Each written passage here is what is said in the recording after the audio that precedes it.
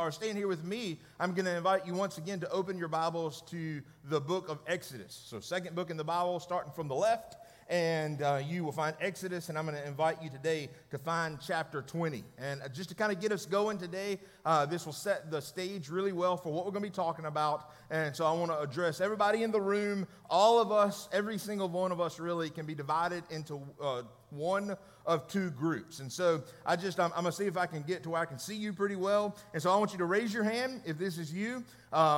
First group is you are a rule follower. Raise your hand. Rule followers, you're in the house.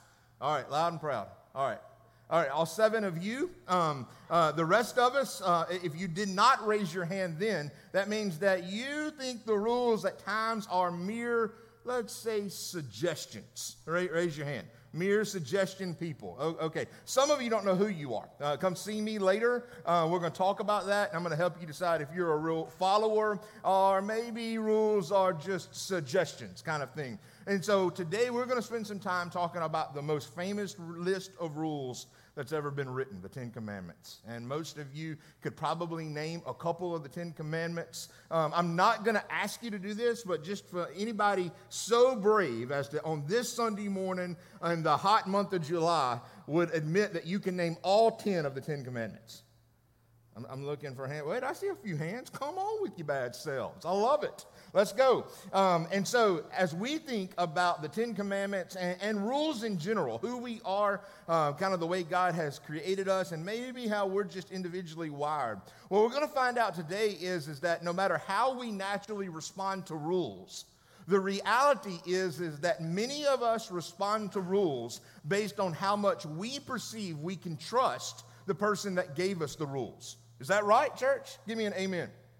Okay, right. I think that's true for all of us. In other words, the more confidence that you have in the person giving the rules, the more willing you are to obey them. And inversely, the less trust, the less confidence you have in the person giving the rules, the less likely you are to obey them. Man, what we're going to see this morning for every one of us, no matter which one of those groups that you fall in, is that as we read in chapter 20 and as God gives this law to his people, that we can trust God and that his rules are always, now listen to me, church, his rules are always means always, for our good and for his glory. There's never been a rule that God gave us. There's never been a law that God gave us that wasn't for our good and his glory. And so we can trust the one that gave us the rules, and we can trust him and them for our lives. And so if you have Exodus chapter 20 open, we're going to read verses 3 through 17 together, which is the 10 Commandments. And so stand with me, make your way to your feet. We're going to do that as we honor the reading of God's word together. I think there's power in our posture when we declare, like, hey, this is important. We stand up for that, and we just honor the reading and the importance of God's word, even in our posture of our corporate worship gathering.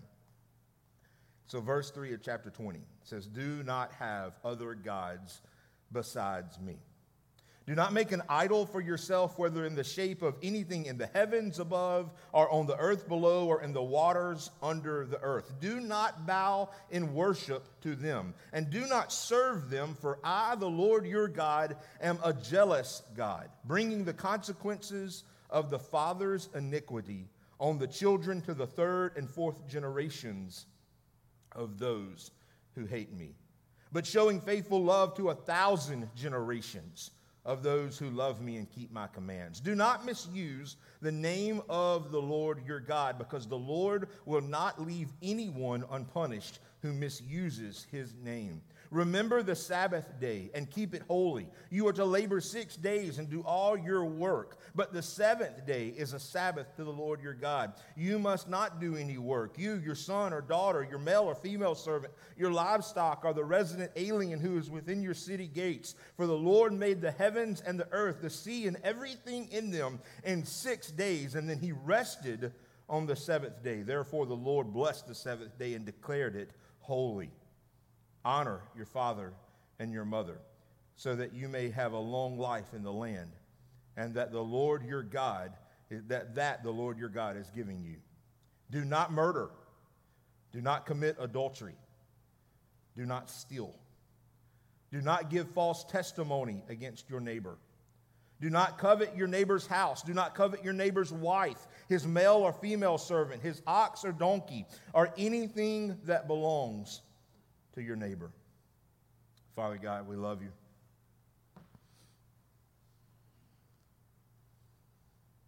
God, I pray that this time would impress upon our hearts and minds how much that we can trust you, and in our trust of you and your goodness towards us, you have given us a standard of living, that you have given us commands, that you have given us a law, that you have given us rules. And Father, even those of us who may be wired kind of naturally to bend against them, Father, we cry out today saying, I'm prone to wander, Lord. I'm prone to fail. I'm prone to leave the God I love. In your goodness and your mercy, God, would you meet with us here? Would you teach us? Would you reprimand us as necessary? Would you grow us in our faith in you? It's your truth that we're looking for. It's to your word we look. Holy Spirit, be our guide. In Jesus' name we ask it. Amen. Hey, be seated. Make yourself comfortable. I promise not to get you back to your feet to the end. And I'm excited about this time that we have together in God's Word. The Ten Commandments, of course, are a spectacular gift that God gave to his people, the Israelites. They have now come out of Egypt. You know their story by now. They have been enslaved for hundreds of years. Now they have their freedom. They continue time and time again to get what they ask for and then to grumble because of it. And now God is giving them a law. We're going to see a little bit later that Jesus, even in the New Testament, gives a really clear explanation of the law that God gave his people in the Old Testament was to show them. The law was, its purpose in existing was to reveal to the people their need for a Savior. They needed a Savior in the same way that we need a Savior. The purpose of the law that God gave the Israelites was to reveal to them, to show them, to be a guide to them that they needed salvation. And what we're going to find out today, and if you're a note taker, this is the main idea that I want you to be able to leave with today. And so I ask that you write this down. God's commands exist because he loves his people. Hey guys, listen. At the end of the day, I want you to know this, but it don't matter what I want. I think God wants us to see this. I think he wants us to recognize this. He's revealing this through the power of his word. That God doesn't give us commands, and we're going to talk about this in a little bit more detail in a moment, but the design and the purpose of God's law in our lives, God's standard of living in our lives, the purpose of that is not to be a cosmic killjoy. God gives us these things because they are for our good and for his glory. And when we submit to him, when we abide in him, we see that his commands exist because he loves us. Hey, listen, if you miss everything else today, if you tune all the rest of this out, I want you to hear this really clearly. God does not give us law. God does not give us rules. God does not give us a standard of living because he wants to make your life worse. That's wrong. You cannot support that in the Bible. God gives us his law. God gives us his rules. God gave us the standard of living that we agree to as Christ followers inside of the Word of God because he loves us and because he wants us to love him with all that we are. And so through chapter 20, we read the section that is just the Ten Commandments. But throughout the whole chapter, I want us to see three things about God's law and about God's commands that we can apply into our lives and recognize all the more that God's commands exist because he loves us, his people. He loves us and he desires for us to love him with all that we are. And so number one, and I want you to, if you have your Bibles open still, I want you to look at verses 1 and 2 because this is the introduction, but I think it has something really spectacular for us to recognize today. Point number one this morning is this: God's commands confirm. punchy, short, right to the point. God's commands confirm. And if you're an astute listener, you would be asking the question right now, God's commands confirm what, Justin? And I think we should turn together to his word to find that answer. Then God spoke, this is verse 1, then God spoke all these words. He said, I am the Lord your God, who brought you out of the land of Egypt, out of the place of slavery. That's the introduction to the Ten Commandments. God says, then God spoke all these words, I am the Lord your God, who brought you out of the land of Egypt, out of the place of slavery. And we say that God's commands confirm, and we ask the question, they confirm what? God's commands confirm who God is to his people. Brothers and sisters, we ought to recognize that when God gives a command into our lives, when he speaks law over us, he is doing that because he is confirming to us who he is in relationship to us. I want us to recall together the way that God revealed himself, the intimate way that God revealed himself to Moses and the people. This is several weeks ago when we were in Exodus chapter 3 and verse 13. I want to read this for you. Exodus 3 verse 13. Then Moses asked God, if I go to the Israelites and say to them, the God of your ancestors has sent me to you, and they ask me, what is his name? What should I tell them? And God replied to Moses, I am who I am. This is what you are to say to the Israelites. I am has sent me to you. And God also said to Moses, say this to the Israelites, the Lord, the God of your ancestors, the God of Abraham, the God of Isaac, and the God of Jacob has sent me to you. This is my name forever, and this is how I am to be remembered in every generation. He isn't just some God, guys. He isn't a random God. He isn't one of the lowercase g gods that existed in Egypt. He's the God. He's the God. The God that holds the universe in his hands. The God that controls everything that the people had seen. The God that knows the beginning from the end. God's law confirmed for the Israelites who God was to them. And we might want to jump immediately to the actual commandments. But these first couple of verses, they provide a default moment where the Israelites might challenge the authority of God's law. In other words, time and time again, they've come to a place where they would go, we asked you for this and you've given it to us, but why? We don't like the way it's happening. Why did you bring us out of Egypt so that we could starve to death? Why did you bring us out of Egypt so that we could die at the hand of the Egyptian army? Why did you bring us out of Egypt so that we could thirst to death? They have a track record at this point of questioning the goodness of God and the plan of God as they go forward. And so this might be another opportunity where they would say, why would we listen to these laws? Why should we care what you say?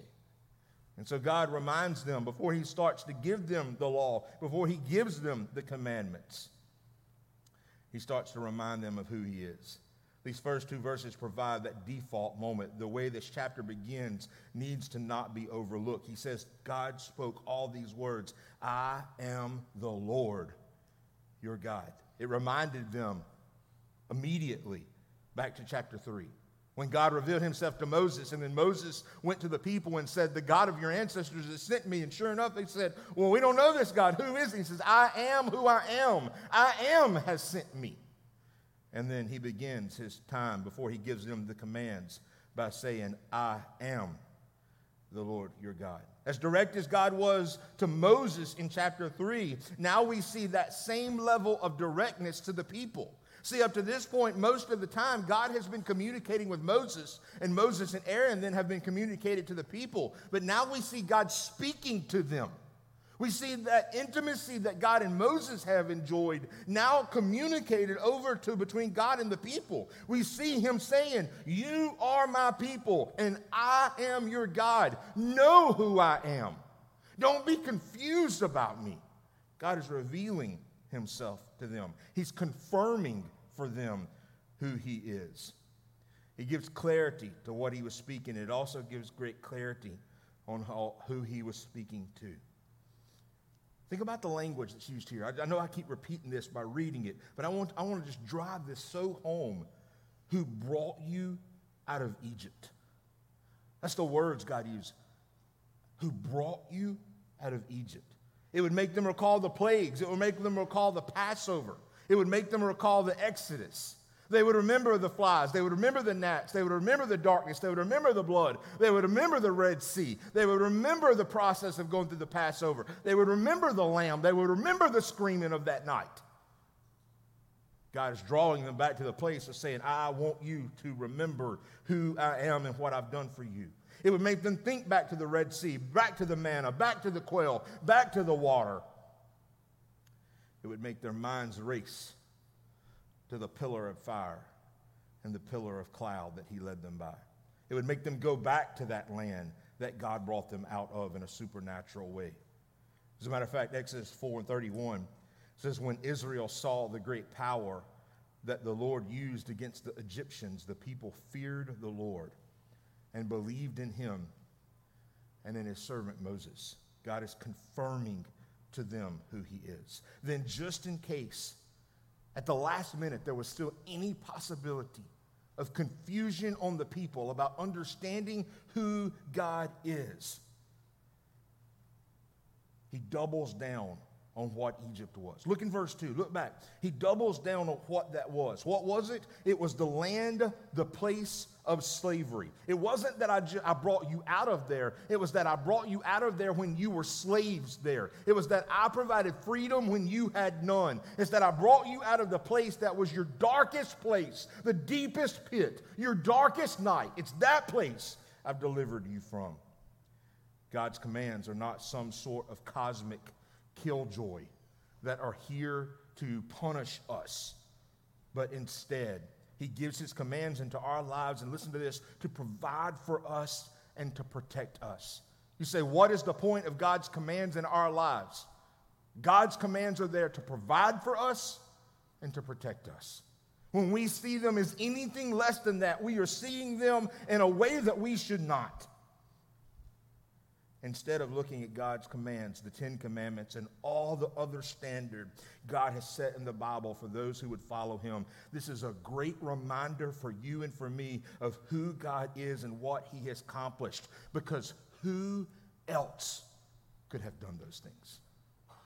You see, the people more than anybody else had went through the process of seeing the magicians and the sorcerers in Egypt try to perform the things that God had done, and they couldn't. This is a moment where God is saying that, hey, I'm going to give you a law. I'm going to give you a standard. I'm going to give you commands, and I'm calling you. I'm confirming who I am to you, because I am the one that has done what in your life what no one else can do. Church, listen to me.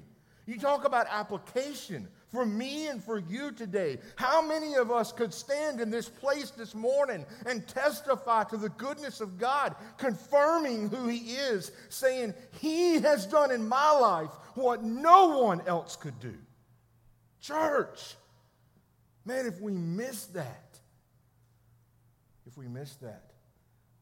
we have missed the point of what God is trying to say to us.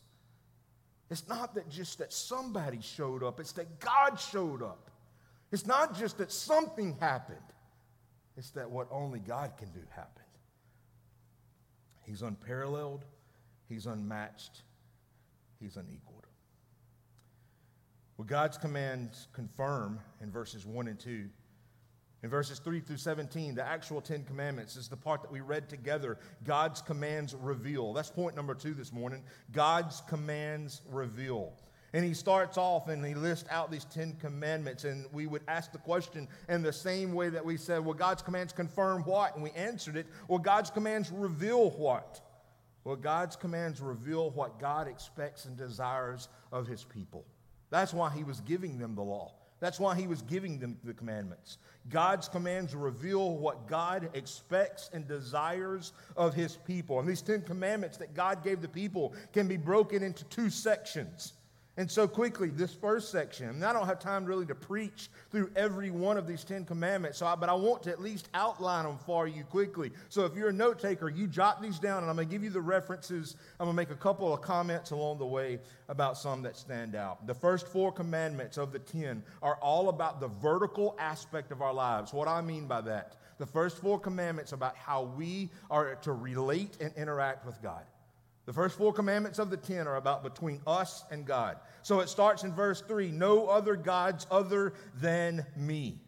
And then in 4 through 6, you'll notice that the amount of time spent on some of these is more than others. And I think there's something to be said for that. We ought to understand when God is giving more explanation, He wants us to be really clear about what He's saying. And so when He says, have no idols in your life, He's serious about that. And so verses 4 through 6, God writes about that. No other gods other than me. Have no idols in your life. In verse 7, don't misuse God's name. Don't misuse God's name. In verses 8 through 11, this is the last of this first section. It's keep the Sabbath holy. Keep the day of worship holy. Listen to this. 4 of the 15 verses that contain the 10 commandments are about how important the day of worship to God is. 4 of the 15 verses that make up this narrative of the 10 commandments are about how important the day of worship to God is. God expected the people to take corporate worship seriously, and He expects the same from us. So I was writing in my notes this week, honest checkup. That's what I wrote down. Honest checkup. Because listen to me, sometimes we can do these little checkups, these little self kind of diagnosis things, and we're the ones diagnosing ourselves. And it's like we're all MDs on WebMD. You ever been that before? Everybody comes a doctor when they got WebMD. And so, we're all experts all of a sudden in what's wrong with us. I want us to recognize the importance of doing an honest checkup. I'm going to ask 2 questions. Jot these down if you want to process them through the rest of our time. What is your attitude and posture towards participating in weekly worship? What is your attitude and posture towards participating in weekly worship? Number 2, what do you do to prepare for our weekly worship gathering? I'm not talking about what happened in the Old Testament. I'm not talking about the 10 Commandments. I'm not talking about what happens across the river. I'm not talking about what happens across the street. I'm asking, what do you do to prepare your heart and your mind for our time together on Sunday mornings where we pray, where we read His Word, where we sing, and where His Word is opened and preached and proclaimed, and Christ is magnified in the middle of it? I'm just going to leave that there for us to marinate in. And so the first 4 commandments are all about our vertical aspect of our life. It's people's response to God. In verses 9 through 17, the second section is the people's response to each other. These last 6 commandments are all about the horizontal aspect of our lives. They are how we interact together. So He gives us 4 about how we are to relate to Him and how we're to interact with Him. And then He gives us 6 about how we're to understand and how we're to interact and relate with each other. And so He says in verse 12, honor your father and mother. In 13, do not murder. Don't murder. 14, don't commit adultery. 15, don't steal. 16, don't give false witness. And 17, don't covet. I'm going to save some commentary for those to the very end, perhaps. These commands are not limiting the lives of the Israelites. Hear me say that again. The commands of God are not limiting to the lives of the Israelites. The point of God giving His law was not so they could do less things. He was not trying to hamstring them or hem them in or say, I want to control every little part of you. They are guardrails in their lives that were meant to set them apart. Remember, why did God select a people for Himself to begin with? He wanted them to be set apart from the rest of the nations, from the rest of the peoples, so that all of the other nations would be able to look to them and see the goodness and the reality of God. These commandments are not limiting to our lives either. They are guardrails to set us apart. These things serve as distinctions for the faithful. That's heavy, guys. The law that God gives us, the commands, the set standard of living that we have agreed to as Christ followers, they serve as distinctions for the faithful. Matthew 22:35 says, and one of them, an expert in the law, asked a question to test him being Jesus. Teacher, which command in the law is the greatest? He said to him. Love the Lord your God with all your heart, with all your soul, and with all your mind. This is the greatest and most important command. And the second is like it, love your neighbor as yourself. All the law, all the prophets depend on these two commands. God's desire here is to draw lines to the things that matter most in our lives. Love Him unashamedly and faithful, and love others sacrificially. That when we see the totalness of our lives, the comprehensiveness of our lives, that it would be defined by these two things, that we love God unashamedly and faithfully, and that we love others sacrificially, that we would give of ourselves, that we would give everything to Him. John 14:15, if you love me, you will keep my commands. John 13:35, by this everyone will know that you are my disciples if you love one another. Psalm 119:33, teach me, Lord, the meaning of your statutes, and I will always keep them. Help me understand your instruction, and I will obey it and follow it with all my heart. Help me stay on the path of your commands, for I take pleasure in it. And lastly, we get the rest of the narrative, verses 18 through 26. Is the rest of the chapter after God has given the Ten Commandments. We see the people's response to what has happened there. And I'm not going to read all of that right now, but I do want us to recognize that a few things happen. And so here's the third point. In verse 18 through 26, God's commands call. God's commands call. They call for what? They call for a response. When God gives His law to His people, when God gives commands into our lives, they call for a response from us. One commentary says that we can see two responses by the people in this section. In verses 18 through 21, we see that the people fear God. And that's fear in a positive way. Not fear like, gosh, I'm scared of a bad horror movie. But fear like in, this is the God of the universe who is interacting with us. Over and time again, when the people interact with God, they're terrified because of His might. They're terrified because of His glory. And then in verses 22 through 26, the second thing we see is that the call to proper worship. God's command and God's speaking do, in fact, call us to a moment of response to Him. That's why every week, time and time again, we have this time when we open God's Word and we explain it, we apply it into our lives. We illustrate it to the best of my ability. And then we stand and say, we want you to have an opportunity. We stand together and I say, I want you to have an opportunity to respond to what God's doing in you. God's command and God's speaking call us to that. Acknowledging who He is, acknowledging what He has done, that His commands are here as evidence of His heart for us, that we would fear the Lord, respect and overwhelming awe and the consuming nature of who He is. Exodus 20:18, in the middle of this section, says, all the people witnessed the thunder and the lightning, the sound of the trumpet, and the mountain surrounded by smoke. When the people saw it, they trembled and stood at a difference. And in verse 20, it says, Moses responded to the people, don't be afraid, for God has come to test you so that you will fear Him and will not sin. When we know who He is, it changes who we are. When we know what He expects, it changes what we do. Hey guys, clarity is important, and God gives it to us. So what does God expect of His people? He expects pure, sincere, unadulterated worship. Make an earthen altar for me and sacrifice on it your burnt offerings and fellowship offerings, your flocks and your herds. This is in verse 24. I will come to you and bless you in every place where I cause my name to be remembered. The reality is, when we are confronted with the truth of God, the proper response is always surrender. It's always our hands in the air saying, I've got nothing. My yes is on the table. You move in me. The fear of the Lord as well as the truth of the Lord is the cause for this call of worship, and it demands a response.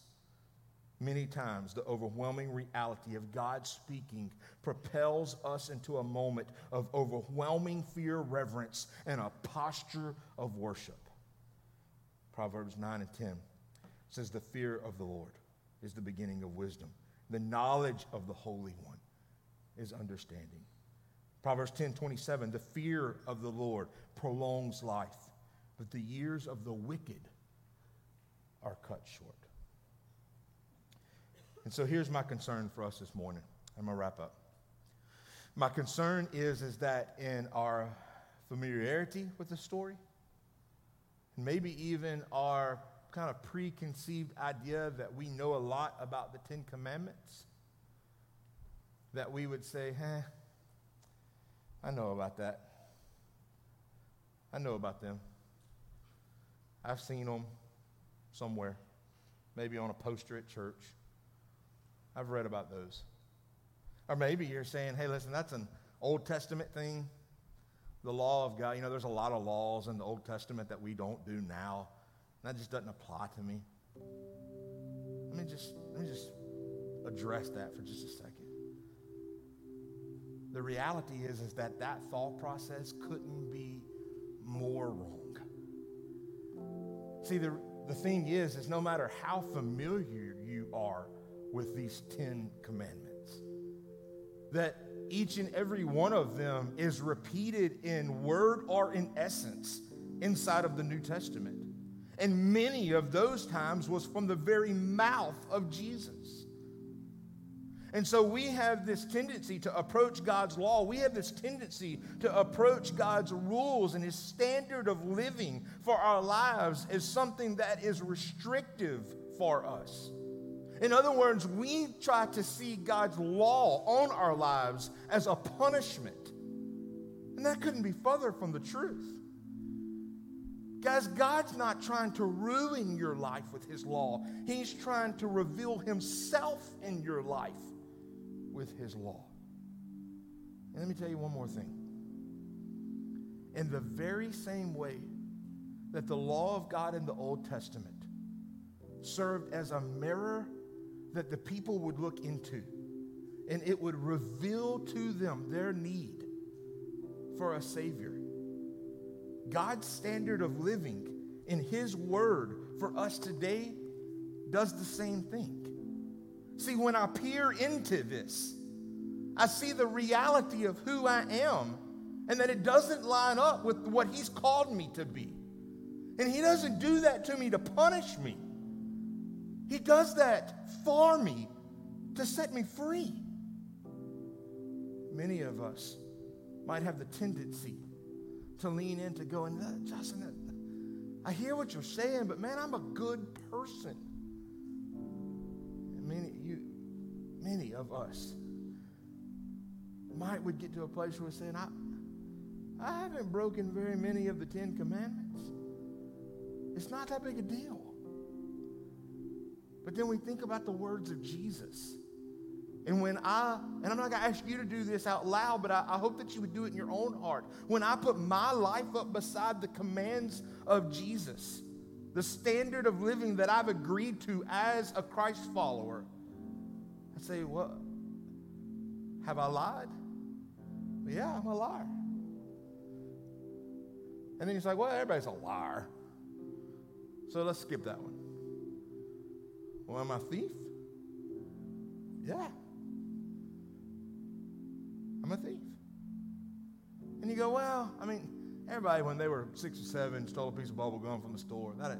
Let's forget about that one. Okay? Well, am I an adulterer? Yeah. I am. See, in Matthew 5, Jesus said that if a man even looks upon a woman with lust in his heart, he's committed adultery with her in his heart already. So far, how am I doing, boys? I'm a lying, thieving adulterer. You're like, well, hey man, everybody messes up. Maybe you'd give me more grace than I tend to give myself. Okay, fine. Am I a murderer? Yeah, I am. Because again, same chapter, greatest sermon ever preached, Jesus preaching, go figure. Matthew 5. Jesus said, have you ever hated somebody in your heart? You ever wished that bad on them? He said, you might as well have murdered them because you have in your heart. He said, you're guilty of that sin. Hey, I'm no better than you, but listen, the preacher of your church, the preacher, is by his own admission a lying, thieving, adultering murderer. See, the law of God makes me 100% sure that I need a Savior. And that's where Jesus comes in. The law is not punishment on me. It's a blessing to me because it demands that I acknowledge my incompetency at running my own life. And listen to me, guys, I've tried. There were a couple years there where I tried everything I could to run my own life. And it was a disaster. I was miserable. But Jesus. See, it's in that moment that I realized I needed a Savior a long, long time ago. But it was in that moment that the distinction between Savior and Lord never made more sense to me. Because it wasn't just that I needed saving, I needed Him in charge. And so do you.